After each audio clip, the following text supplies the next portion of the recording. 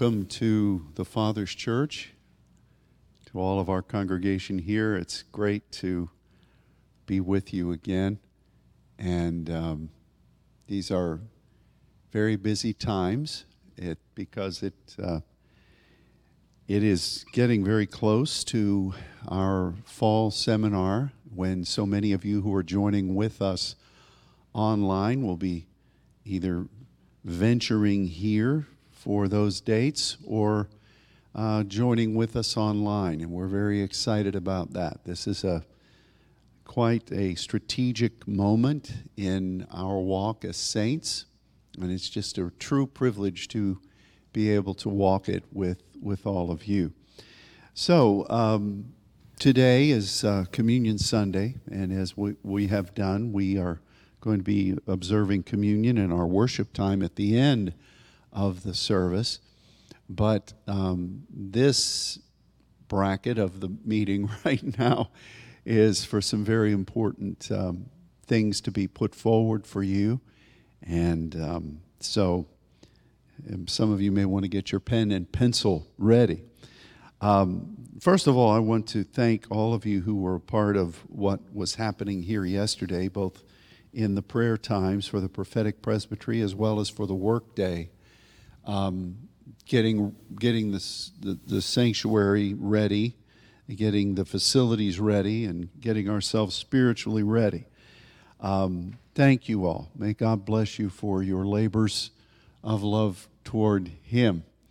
And I wanted to let you know, if you've not already consulted the website, the Saints Network website, you have the opportunity and have had the opportunity to register. So please do that. Registration for this gathering is really beneficial for you, especially for those of you who are joining us online. There are things that we offer for you if you're not able to be here in person that are commensurate with you being registered. And I was speaking with Katie, who is ministering right now, I guess, over at a Methodist church up in the northern part of the city. She'll be here in just a few minutes with Zach. But I was speaking with her, and she would really like for you to have registration done by next Sunday, so that what her part of taking the registrations and then processing the people into some ministries that will be offered from here needs a little bit of time to do that. So I guess what I'm saying is, don't get too confused about this, but register, whether you're going to be here in person or online. But if you're, especially, it's really beneficial if you're not here in person, if you're joining us online, that you have registered by this coming weekend. So that's good. It's exciting. Now, spiritually, there are some things that you need to know about in intercession. And first of all, this coming Saturday will be First Saturday. So there'll be some directive that will come forth then, between now and then, as to our point of agreement for First Saturday.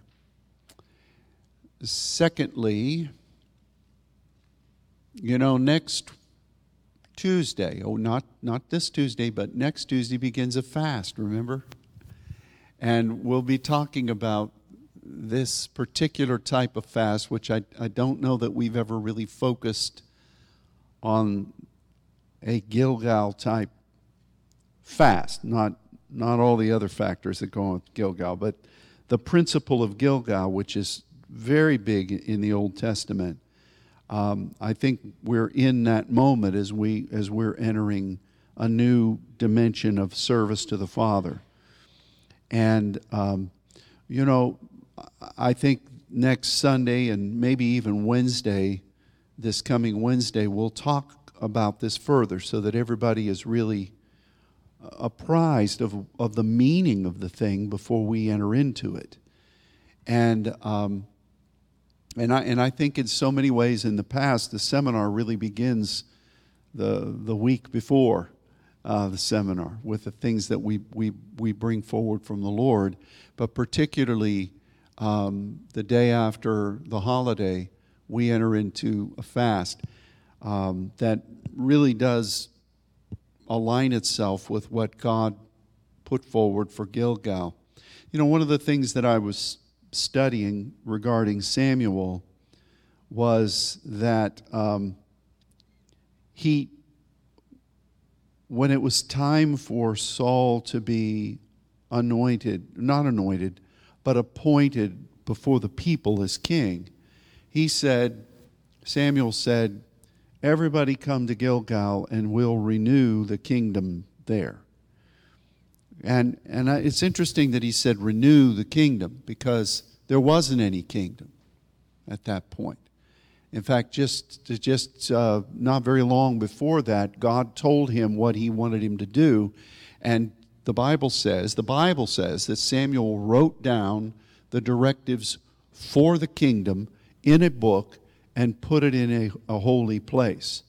So then he says, let's all meet to Gilgal and we'll renew the kingdom. What does that mean? The essence of that renewal was, first of all, an establishment. You're establishing something. And if you don't have something established, you'll never be able to renew it. So the essence of renewing the kingdom at Gilgal was an establishment of identity, an establishment of purpose, a statement of being that then you would hearken back to when you would say, okay, it's time from this point of identity to move forward into the new, to, as Dennis was just saying, evolving into the next thing that God wants. But you have to have that base of identity and functionality in place. And that's what Samuel said. It's kind of misleading in our English language for him to say, let's renew the kingdom, when he was really saying, let's begin the kingdom. But that point of renewal it necessitates an understanding of identity and purpose and establishment. And that then extrapolates for what Gilgal really represented in so many ways. When Israel crossed over, Joshua brought those stones from the middle of the Jordan, established them in Gilgal, and then there was the circumcision of the men of age. And there was the peeling away. There was the bearing yourself, the sensitivity, the vulnerability to God for what was coming next in an enemy land at that point, even though it was the land of promise. And as when we studied about this many years ago, Golgotha was Galal. It was the root of Gilgal.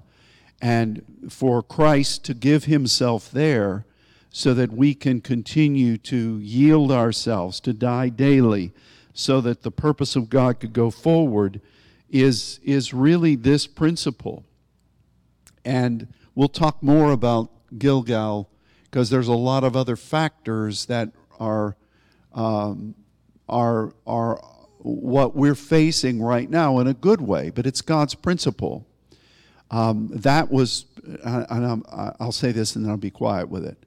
That was why when Saul went and he was supposed to wait for Samuel, he was at Gilgal, and some people say, well, where did it say that the 7 days? There wasn't any directive that you read.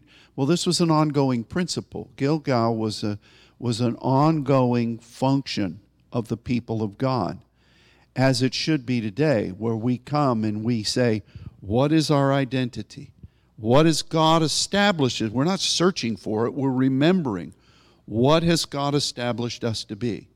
And so we're going to yield ourselves to remember that, come back into full alignment with it, to reboot, as it were, to touch hearts with it, as it were.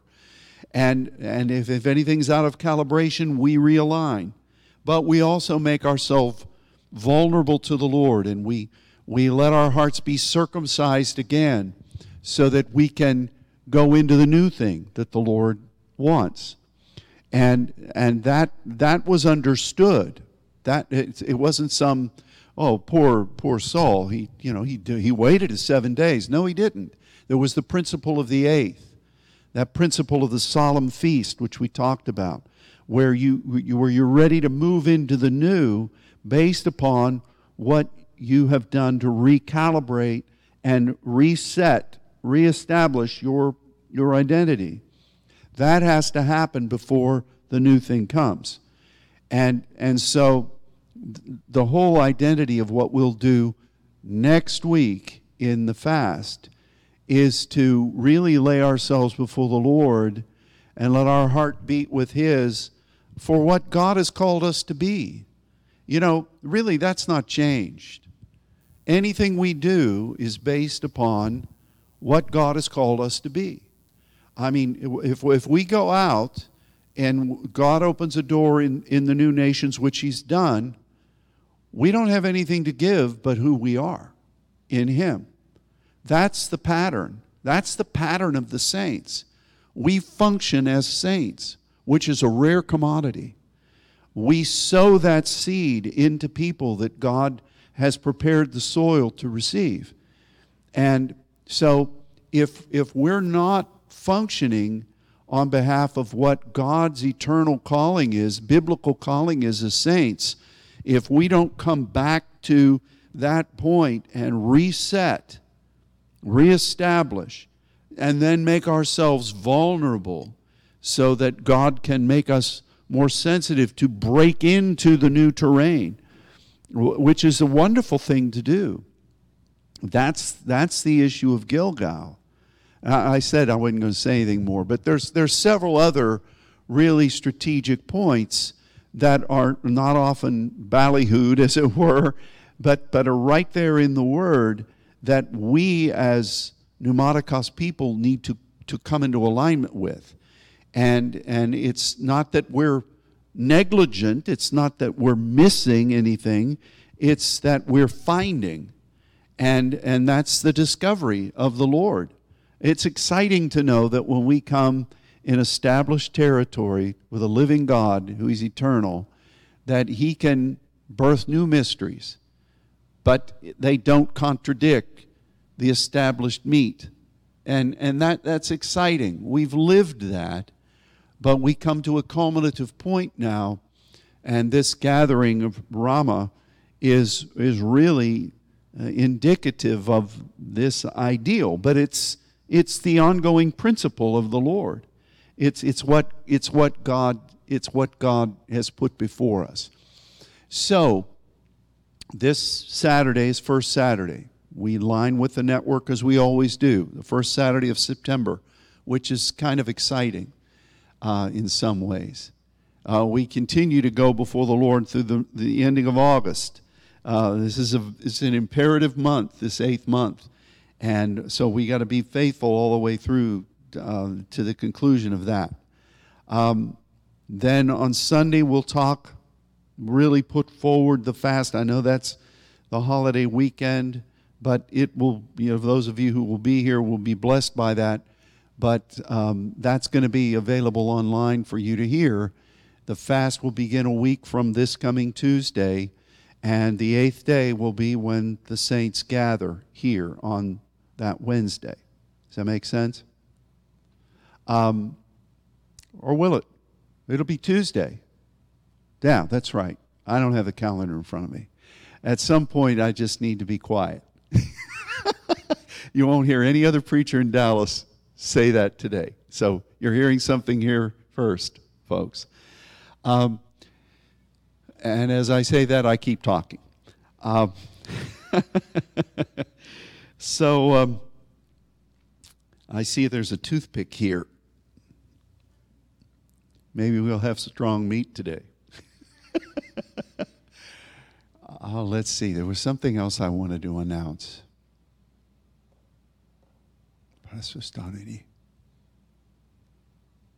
This is going to be an exciting time, but we're living in an exciting moment. And God is doing so many wonderful things in you and through you. So enjoy these times in the Lord. Don't let this atmosphere be like Jacob at Mahanaim. You know, the Lord was in there, and I didn't really know it. I didn't really take advantage of it. Drink in the fullness of the Lord. So, I look forward to what God's going to share in the Word in just a few minutes, but it's time for the offering, and Brother Les is going to come, but he's sitting by a young lady whose birthday is today. It's Monica's birthday today. So, let's sing, Happy Birthday to you. Happy birthday to you. Happy birthday, dear Monica. Happy birthday to you. Yay! Thank you, guys. I heard those twin voices back there surrounding Grandma. Good job. All right, Brother Les, would you please come to receive the morning offering? God bless all of you as you give. And God is good to us. Amen. Thanks, brother. Good morning. How's everybody? Yeah, good. Everybody good? Praise the Lord. Did you say tired? Did y'all start back to school this week? Yeah. Tomorrow? All right. Okay. Well, I would like to just ask, because I was back there praying about taking up the offering this morning, if anybody has a testimony that they want to share. Anybody have a testimony that they want to share? Anybody? All right. Well, I'll just share. I shared this in Sunday school, and some of you were there, some of you weren't. But we had a wonderful teaching this morning, and it was really a discussion about the root and the importance of the root. And I had shared that earlier in the week I was reading in Hebrews about some of what we talked about branches being broken off and grafted in and the root. And, you think about a root, it's below the surface, right? It's something that is not seen. But from it comes forth, all sorts of provision. We think about roots and we think about fruit trees, and the nourishment that we get in the physical from the things that grow from a seed or a root. And that's really that's how it happens in the physical, but it's also how it happens obviously in the spiritual. And I was praying this week just about this transition I'm in the midst of with my business. And so often in life we think that we're the ones that make things happen, or that we're the ones that are in control. And this passage in Hebrews that I read, it basically said, remember that you don't support the root supports you. And for me, that was a really strong word. An encouraging word too, because sometimes we think that we're the ones that support our families or whatever it is, but we're not. We are supported by the root. We spring forth and grow from and produce fruit as a result of the root, right? Not us, but the root. And I just want that to be a reminder to all of us that, when we think about giving of our tithe and our offering, we're generally thinking about giving our financial tithes, which is what we're going to do. But we talked last week about giving out of lack. That opens the windows of heaven for the Lord to pour out into your life when you give out of lack, when you really seem to not have enough, give something, because that opens the windows of heaven. But I also want to remind all of us that as we confess that we are completely reliant upon the Lord for all that we have, I mean, the air that we breathe. I mean, our salvation, of course. But everything we have in the spirit realm as well in the physical realm, every source of provision, it comes from the hand of the Lord. And so as we come forth this morning to bring our tithe and our offering, I want us to just come with a joyful heart, yes, because the Lord loves a cheerful giver, but also just with a heart full of gratitude and acknowledgement that we're not our providers, but that He's our provider. And just confess that with our mouths. You know, maybe throughout this week, confess with our mouths that, you know, all that I have, Lord, comes from You, and You are my source of supply. And I give back to You just an acknowledgement that You are the one, You are the source. Of course, we do it out of obedience, but also out of love for Him and out of gratitude for what He's done for us. Amen? So let's go ahead and bring forth our tithes and our offerings now down to the drum of plenty. Praise the Lord.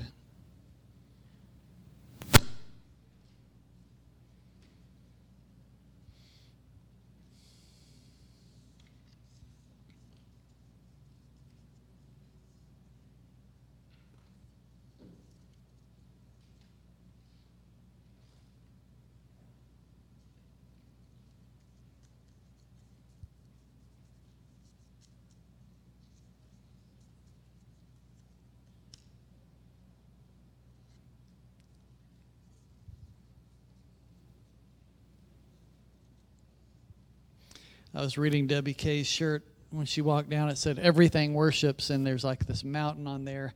And I think about, you know, nature declares the glory of God, and the trees clap their hands. Isn't it neat to think about, you know, if man won't cry out, the Lord will make the rocks cry out.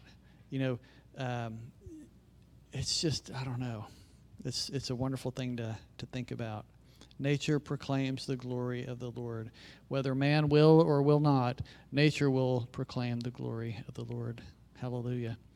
All right, extend your hands with me and let's pray over the tithe and the offering. Father, we thank You so much for meeting every need that we have in this place. Whatever and however it may be, Lord, You know our needs and You make provision for all of them, and we're so grateful.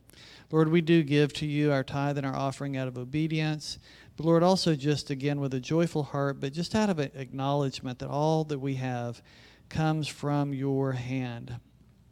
Your blessings, Lord, that You pour into our lives, we're just continually amazed and so grateful, Father. We do ask, Lord, that You would bless the tithe and the offerings, that You would bless Your people, that You would bless this house, and that You would bless all those throughout the network, Lord, as they're so faithful to give their tithes and their offerings and to give above and beyond in all ways.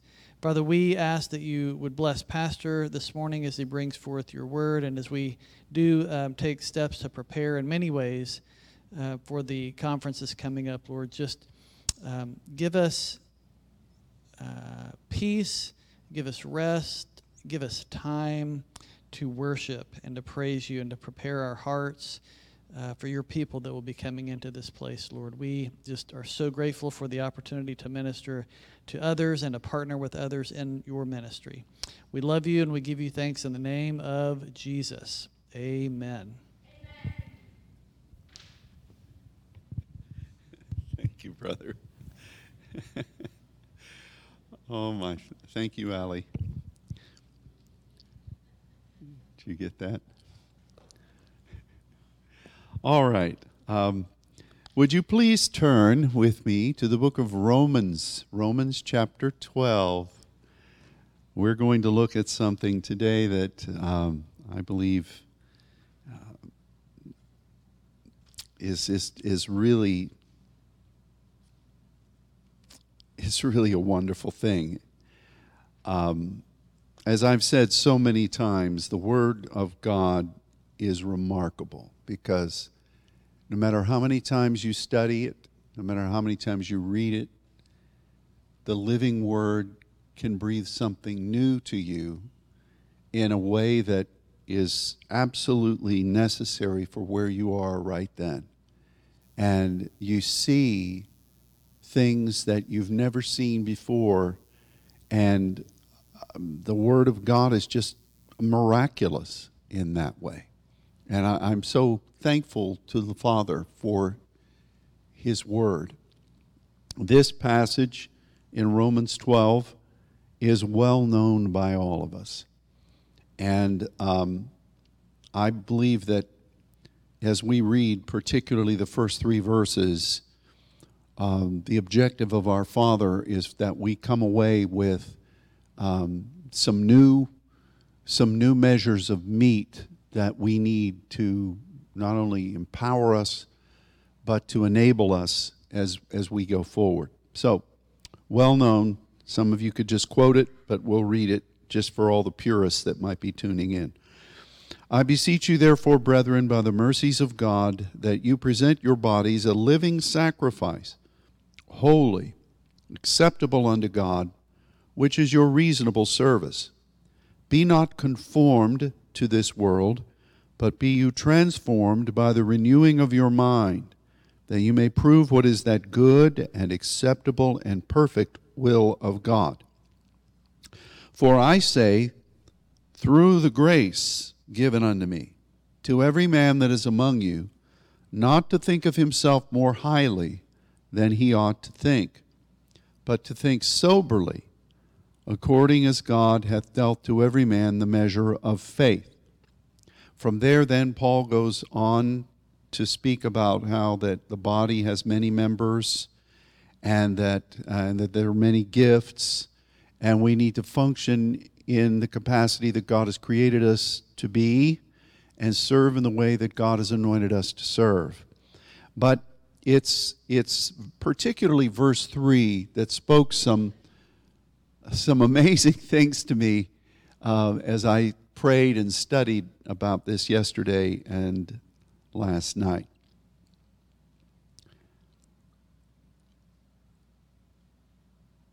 We'll begin by looking at what it means to think soberly. Now, when I was growing up in a church environment, sober meant 2 primary things. The first was that you don't get drunk and you stay away from the evil brew of Satan. You don't smoke, you don't chew, you don't run with those that do, and you certainly stay away from anybody who imbibes. The other factor of sober was those people who didn't think that Christians should smile or be happy, and if a preacher joked about anything, then he wasn't being sober, and God was going to judge you for every one of those words, which is totally taken out of context. But that's what we thought when we talked about being sober. Now, there were others who would take a step more to the current framework, and they would say that sober thought was being able to analyze appropriately and to be able to deduce what should happen next, as opposed to being stuck in the quagmire of what tradition had established. Now, there's validity to that too, but none of those things really touch on what this word really meant in the mindset of the Greek society from which this language was drawn, and the divine author, the Holy Spirit, and through the pen of Paul, wrote. What did it mean to be sober in the Greek mindset? Now, this comes from sophroneo. And in fact, if you look up sober, you'll find that there are actually 2 Greek words. One is eis, which means that you stand against, or you stand beside, or you rely upon, or you set up your camp on behalf of this. So what Paul is saying about this soberness is that this is the way we ought to operate, and we don't need to vary from the principles of this. And then sophroneo. And if you look then at what sophroneo is, how it's used in the Scripture, you find that the first usage, which is in 2 Gospels, was when the man who had lived amongst the tombs and was possessed by a legion of demons, after the Lord set him free, this man sat and was in his right mind. I think that's very interesting, because this guy had been subjected for we don't really know how long to not just one demonic influence, not just 5, not just 7 as Mary Magdalene was, but a legion of thousands, of a demonic army. And if you know anything, first of all, about armies, true armies have to be structured. There has to be a chain of command. There has to be an order. Everybody needs to know their place. And if you get out of that place, it's anarchy. Every army relies upon that. Now, hopefully our army in the United States, of course, I'm not so sure what's really going on today in some cases or some mindsets, but our army should be devoted to preserving this nation and preserving the people of this nation and preserving what this nation is supposed to be in its essence. And that structure should support that. But in the demonic realm, and I don't want to go too far with this, but the main essence of how the enemy functions in his kingdom is through power, and every one of those beings in their structure is based not on behalf of the purpose of God, not on behalf of their created identity, but on the fear of power and being removed from power or being in some ways disciplined. And it really is like what we would think about in a fascist group, or like in the Nazi armies. There was more fear driven than purpose driven. But the point was that whether it's in a good mindset or whether it's in a perverted mindset, it's the idea of structure and everybody being what they're supposed to be and not getting out of line. That's the first use of this word in Scripture, and it's in 2 Gospels, very clearly chosen, that here's this man that's now free to fulfill what he was created to be and to find his place in the divine purpose that he was born, that he was set free to know through Christ. Now, in the Greek society, they use this word a lot in their stories. In fact, one of the most famous usages was in one of their myths that supposedly Apollo was crossways with his uncle Poseidon. And they had come to a point of possible war, but Apollo chose not to fight against his uncle because of sophroneo. He knew his place. He was not going to disrupt the order of what Olympus had dictated, both in the family but also in the power structure. And this word was prominently utilized as why there was not going to be war. It was because of sophroneo. Oh, if the church knew this thing. We've seen many churches destroyed because sophroneo was really not put in place. There was also several other instances, like in one of the great Greek heroes, Menelaus. The structure of how he fit into with his men in conjunction with dealing with alliances, that everybody knew their place. It's almost like the biblical principle of Adonai. And of course, that's the essential one, where everybody knows what they're supposed to do. Everybody knows their place. Everybody functions in that place. But that's what sophroneo is. And Paul puts this together against someone thinking more highly than they ought to think. This is hupfroneo. huperphroneo or hyperphroneo. This is somebody that has an identity or a friend, because the root of this is friend, that deposit of the Spirit within us, the core of what God has deposited within us that becomes born again only through Christ. That is our divine DNA. It's what God wants to accomplish through each of us as individuals. And, you know, I spoke on this past Wednesday about the seal of God, Sphratos, coming from that friend. That is our power base. And Paul says two things. He says, don't let whatever your friend identity is, don't let it become compared with somebody else to where you extend yourself into somebody else's identity, whether it's through pride or whether it's through competition or whether it's through jealousy or whatever it is. You don't go into hyperphroneo. You do not do that. That's what Paul is saying. But instead, you are sober. You sophroneo. You understand what God has called you to be, whatever that is, and you be that. So just like then he goes into, there are many members in one body. He gives the illustration of our physical body. And then he says there are many gifts. Let everybody minister according to their gifts, according to the grace that is within them. And Paul said, I'm saying this to you, verse 3, through the grace given to me. What has God caused me to be on behalf of his horizon? What's coming? What he expects, the next point of growth in partnering with him as a supplicant.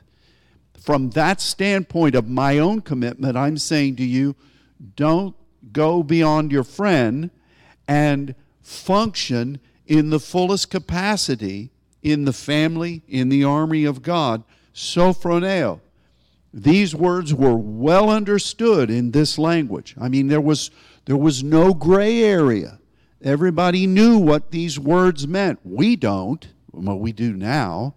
But everybody knew this. And it fits so perfectly in the midst that this is the meat of the sandwich that Paul is putting forth. Of course, he begins in verses 1 and 2 with the passage that we all know, that we give ourselves a living sacrifice, holy, acceptable before God, which is our reasonable service. The whole idea of the living sacrifice is you be what you're supposed to be. You don't just show up. It's also that you function in what you're supposed to be. Well, how will I know what it is? Maybe I need to come to prophetic presbytery and have Tammy tell me for the 90th time what God thinks of me. No, at some point you got to, there's a lot of down-home phrases we could use, but at some point you just got to be. You do and then you teach. Isn't that right? Isn't that what the Scripture says? You function, and then as you function, God shows you what from the Word and what from His loving Spirit that's guiding you, how better to become what you are. And isn't that the way it is in life? You know, some, say like in sports, some kids watch things on TV and they think, oh, I want to be that. Then they go out onto the field and their left foot doesn't know what their right foot's doing. And finally, somebody has to say, maybe this sport isn't what you're supposed to be. Maybe this isn't. No matter what mom thinks back here on the bench, in the stands, this game is not for you. You're going to hurt yourself and everybody else. But you don't know that till you actually get out there and do it. And then you learn when you recognize that you have a skill set. And you then begin to develop your craft.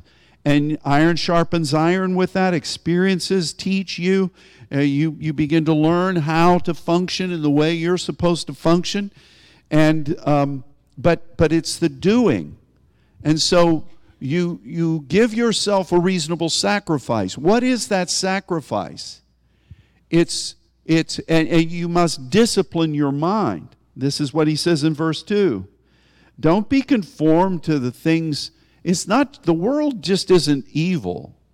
You know? The world here are the things that are around you. The influences that are around you. And some of them may be good. Some of them may be really appealing and enticing. But don't conform yourself to that. Don't become that. Be transformed by the renewing of your mind.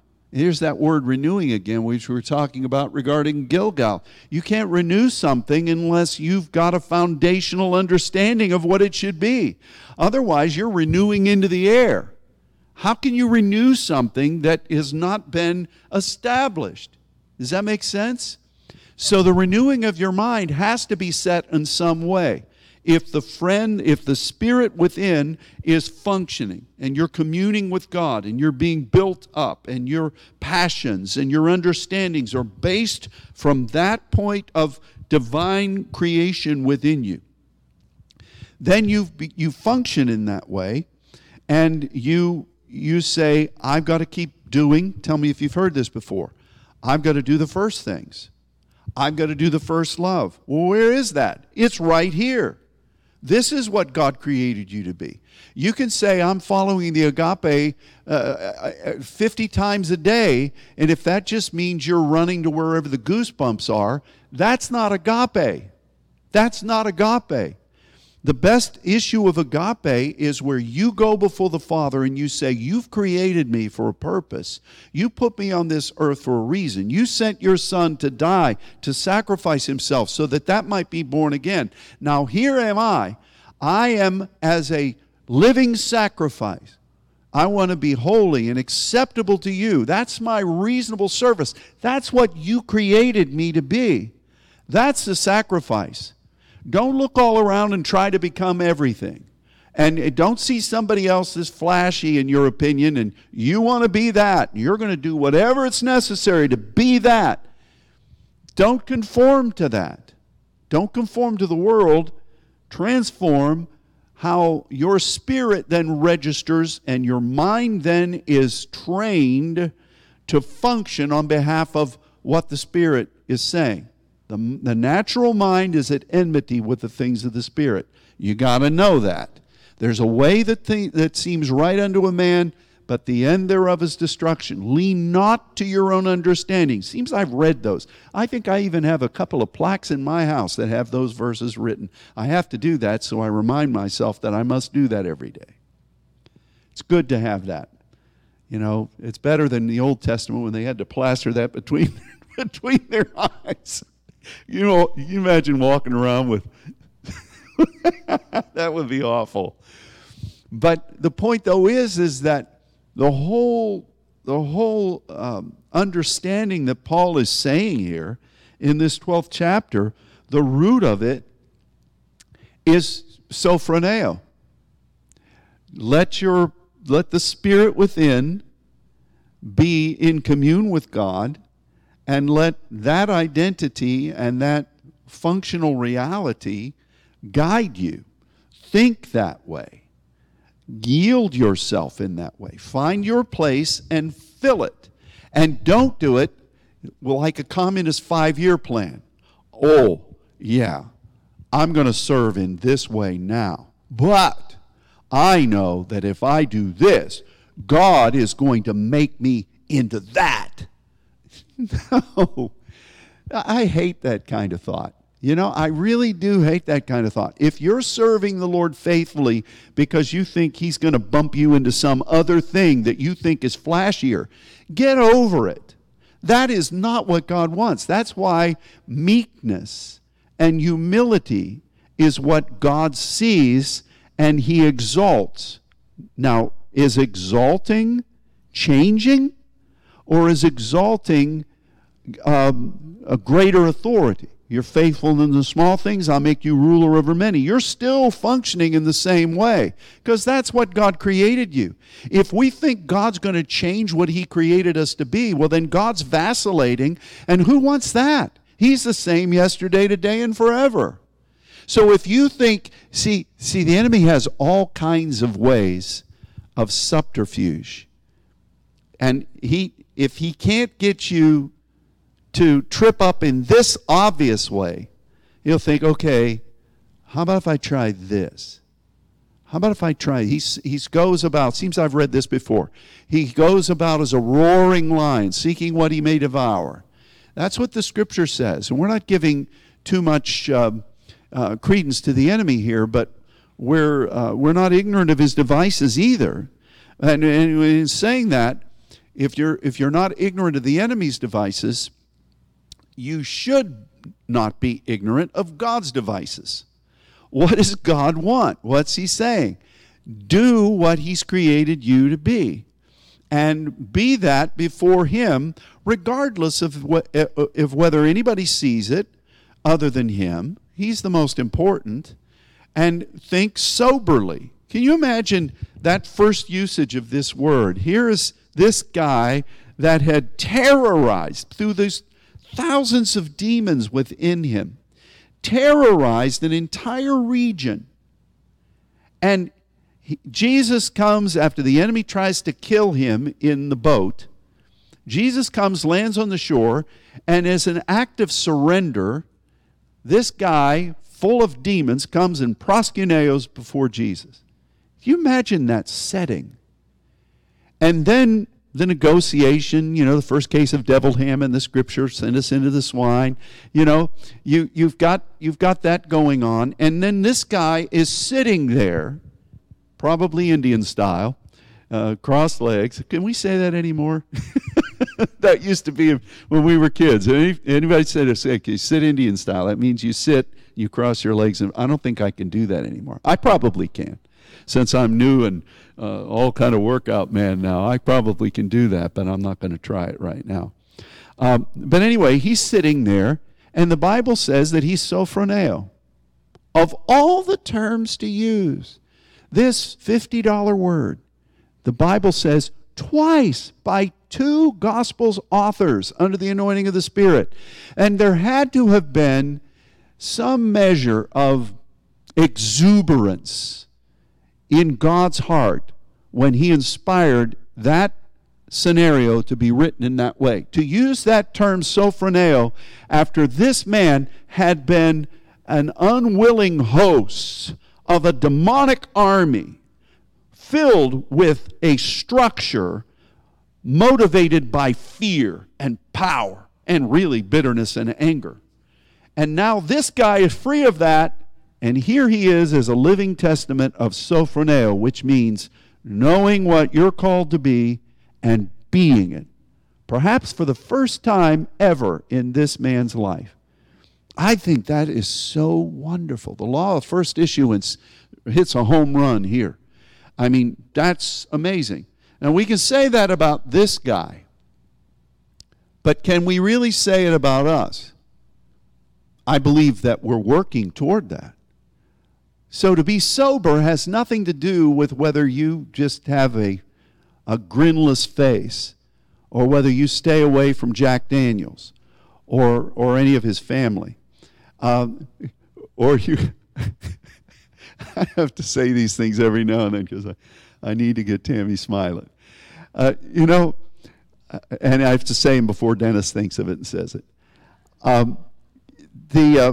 The thing about it is that it has nothing to do, even though those may be wonderful values, this word has nothing to do with that.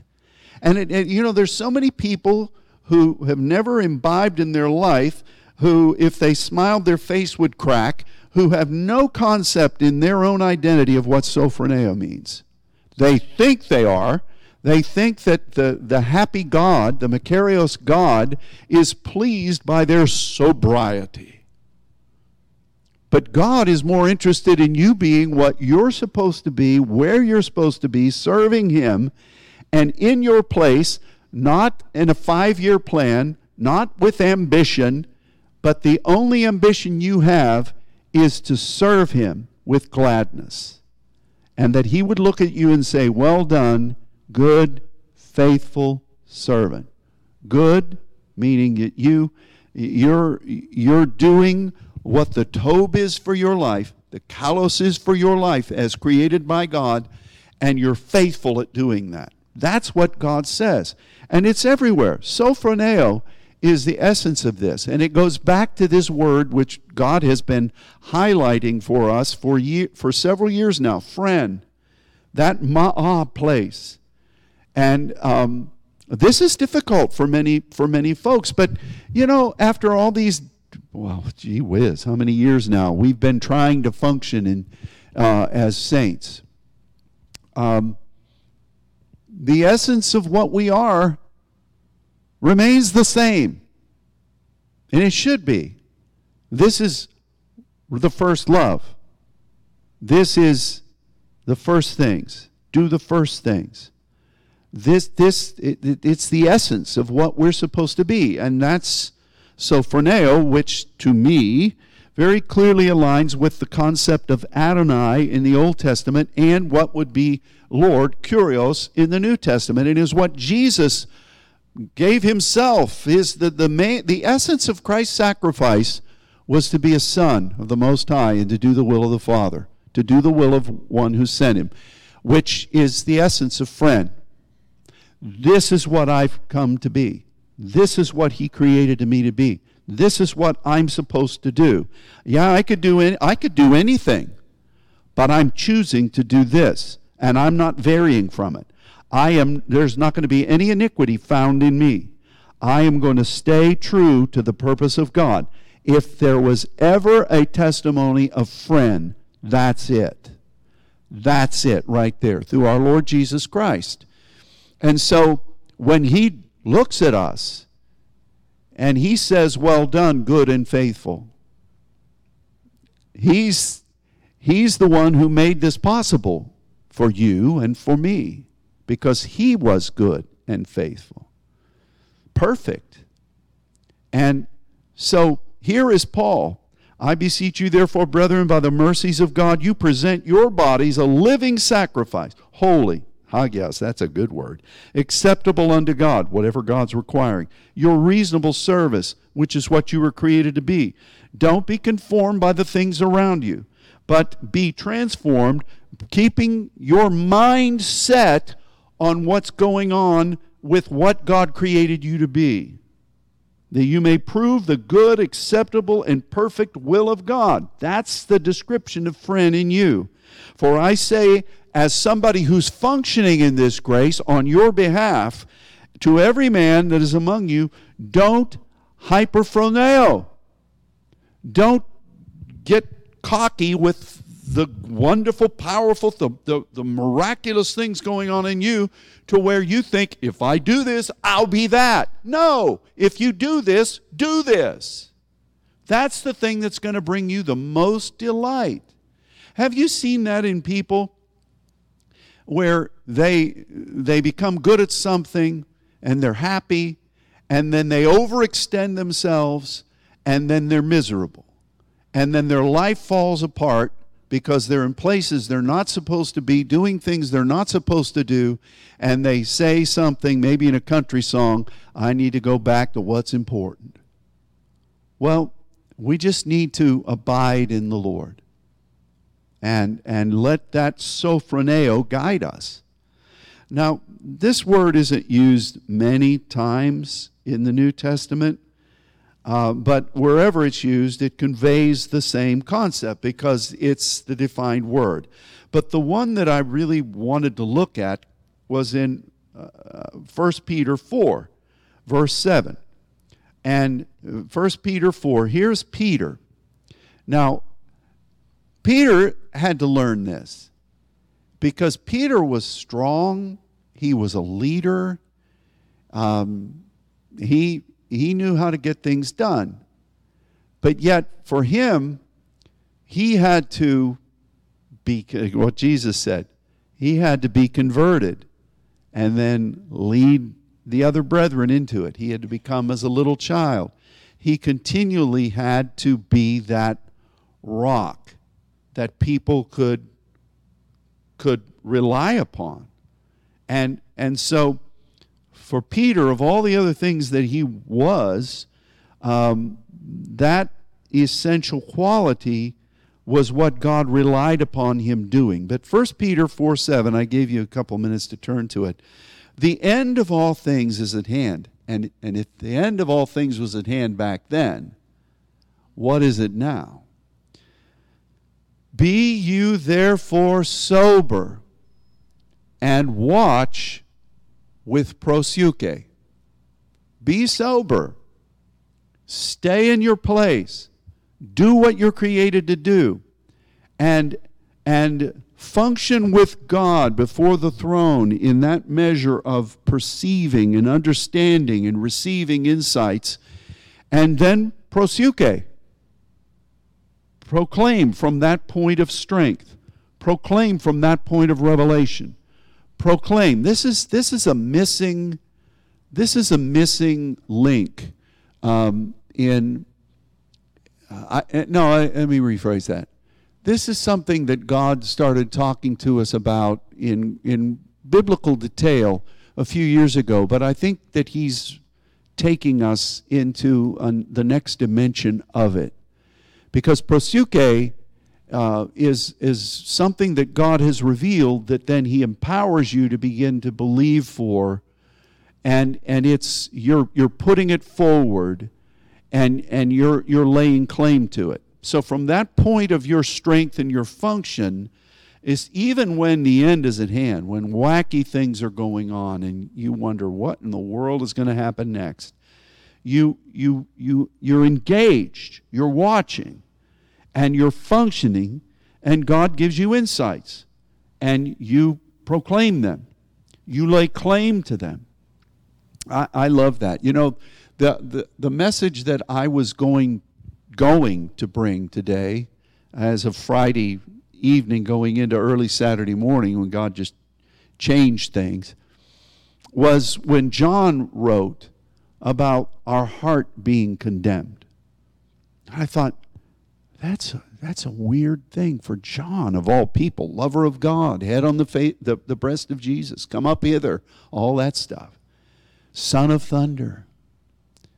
How could his heart condemn? And I think that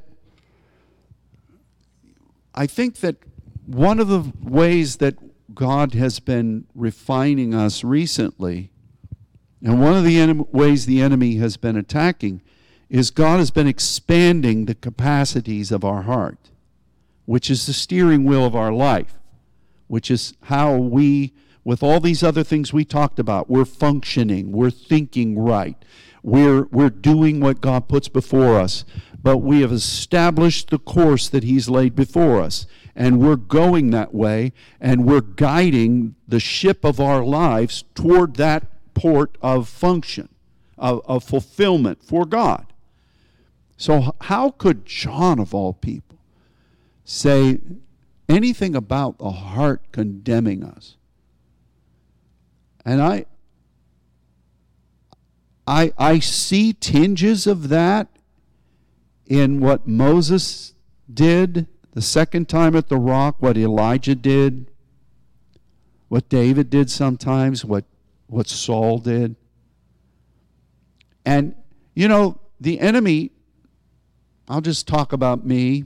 I know this has happened with some of you, whether you didn't own up to it or not. The enemy will try any way he can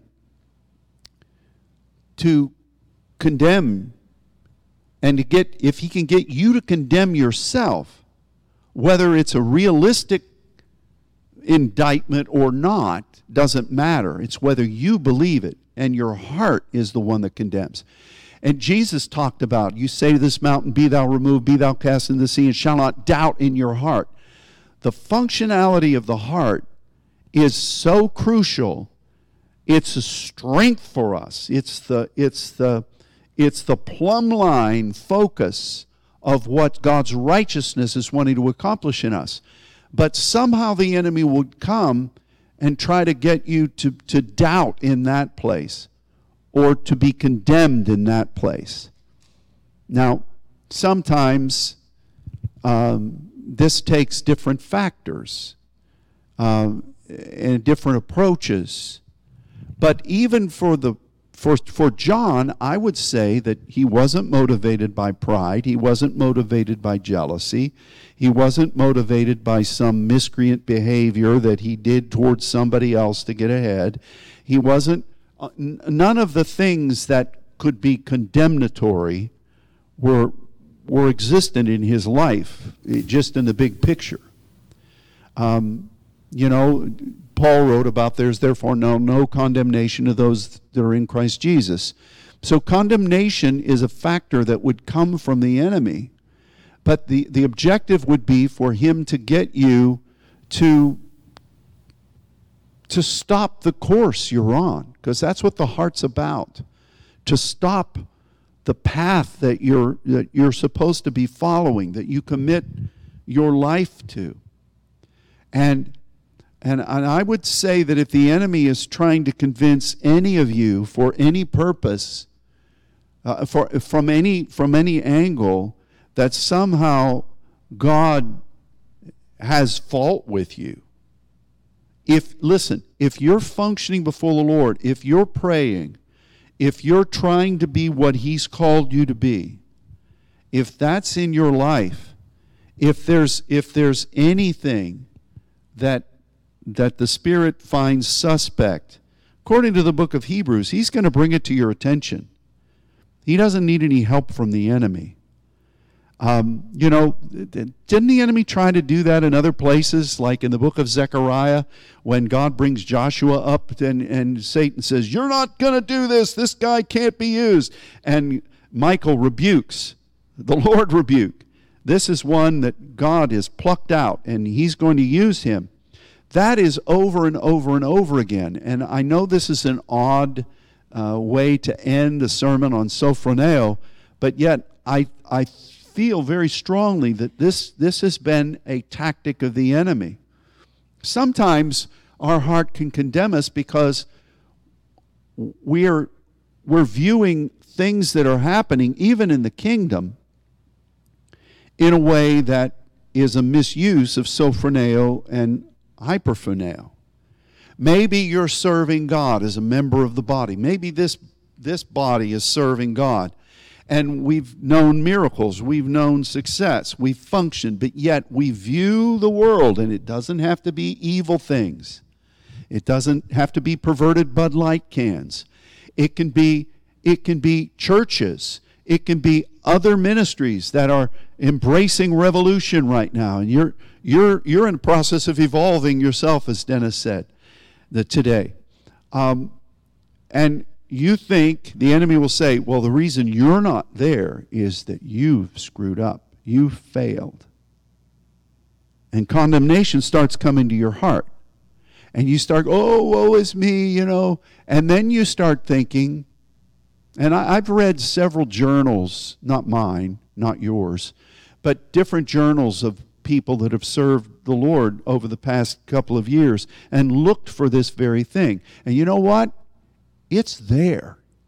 The enemy uses this strategy, will try to use this strategy. He'll say, you know what? God's had it with you. He's moved on from you. He's doing this over here. What if the root thinks that about the fruit? I don't know, probably.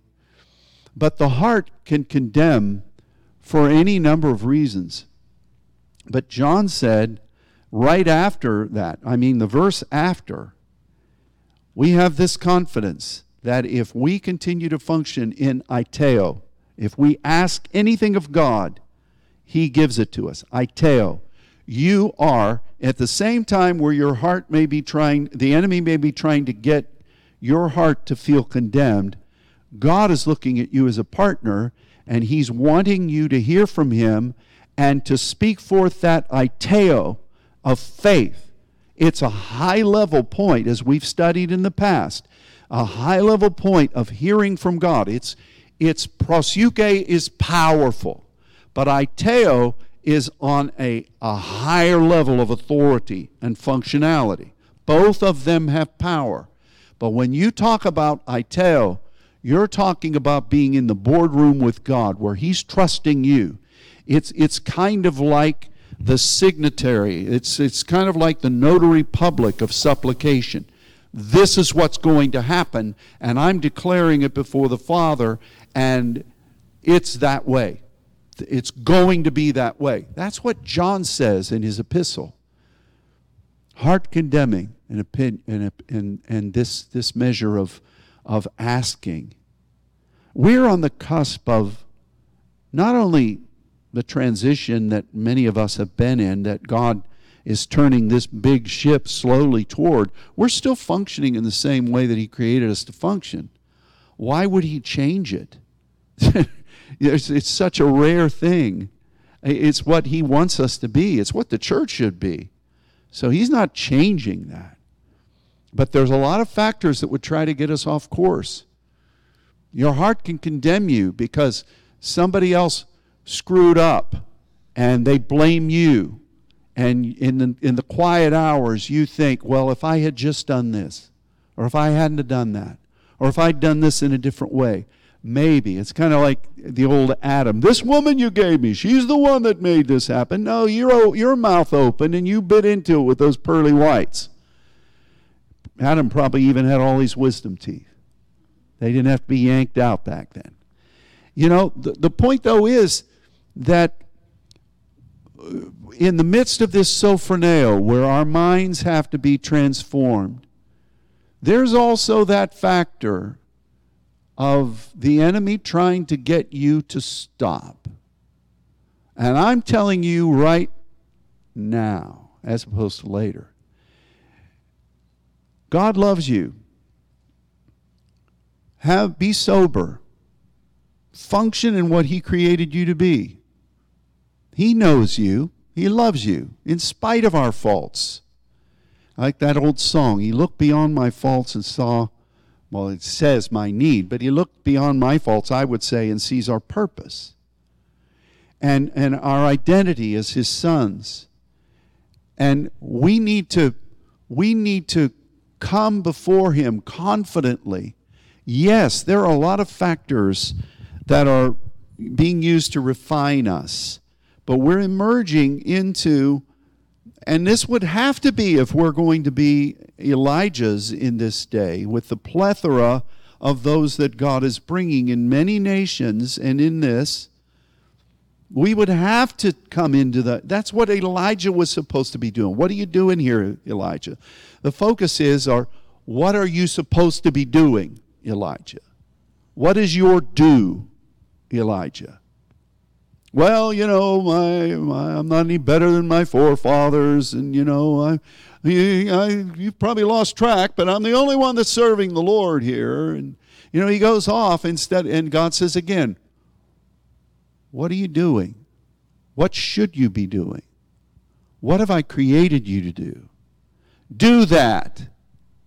And at the end result, after the wrapping of the mantle around his head and being at the cave, okay, I'm going to send you to anoint a king in another nation, or on your behalf, the king of Syria. You're going to go and anoint him, and you're going to bring along this guy Elisha. I think we're in a point right now where not only are we being entrusted with that Rama kind of training capacity, but we're being put in a position to impact nations in ways that I don't think any of us realize. That's part of the Elijah ministry. That's what God wants. But for God, it wasn't Elijah asking, how are you going to do that? Elijah's heart was condemning him all over the place. For God, it was, what did I create you to do? Do it. Be that. And that's what sophroneo is. And that's what the essence of our heart is. And it's a good thing. So next week, this week you can go ahead and get started on it. But as I said earlier, next week on Tuesday we begin a Gilgal type fast. We'll speak more on that probably Wednesday, definitely on Sunday. But the renewing of the kingdom is a twofold thing. What did God establish originally? And how are we calibrated to align with that? Are we out of place with where we should be? Is our vector off? We need to get in sync with that again. Is there something new that God wants to build off this foundation that he's wanting to extend forth from? Is this point of beginnings now wanting to go forth from here to the next? We have to align perfectly, otherwise the walls are going to be skewed and the first wind is going to blow them over. That's where we are as a people, and that's where you are. And I'm grateful that God is good. So let's think soberly, shall we? Let's be sophroneo, and let's be as that part of the body, every member being created differently, with having different gifts. Minister according to the gifts that you have. Not so that others will notice you and promote you into some other gift. No, just be happy with that. Just be happy with serving the one who created you. And if you do that, everybody's going to benefit. But if you don't, you're going to be miserable. And God will not be able to fulfill what he created you to be. So, we come before this table of communion, and I love the facets which we've talked about many, many times. Tell me the old story. Here it is again. We commune with the Father, that bread. We function in accordance with what our alignment, our inheritance is, that breaking of the bread. We're hearing fresh words and commune with him. He's strengthening us. Each person, each part of the body of Christ being what it's supposed to be. That's what we've been talking about. The power of the blood, that we would be part of that family, blood heirs with God. And that we would have the explosive power through the sprinkling of the blood to see new things happen from the root of our life, to see new places impacted. That blood, so much more is communicated there. And what's not here today is something that should always be in our thinking, the bitter sop. Is there some way that we've allowed bitter root judgments or bitter perceptions or skewed perceptions? You know, I wasn't promoted. Oh, look at that person. Oh, I failed God. How did you fail him? I don't know, but I know I have. That's a terrible thing. It's kind of like the ghost in the closet. It's not there, but yet you're afraid of it. We need to commit that to the Lord, whatever that is, whatever that condemnatory thing is, and let God touch it. That's communion. And that's what we're going to enjoy in the Lord today. So Katie and Zach are coming. And as they do, Father, I thank you for where you have us. I thank you for what you've called us to be and what you're doing. I thank you, Lord, for the privilege of gathering at your table. I ask that as we partake of this bread, that we'll be in commune with you, perfect harmony with you, that we'll embrace our created, appointed role as the body of Christ. I ask that as we receive your cup, that sprinkling of the blood would touch exactly with great power and love that target point that the Spirit has ordained. And I ask, Father, that if there's any area within us where false condemnation or jealousies or comparisons or conformings or any other thing that would keep us missing the mark or taking us off course, if any of that's there, we ask you to cleanse us, miraculously change us, take away the sting of that thing, and let us not condemn ourselves. The enemy has no authority over us unless we give it to him. Let's take back the keys of our own life and lay them where they should be with you. Bless this time of communion. Bless these minutes of worship. We love you, Jesus. And we ask these in your wonderful name. Amen.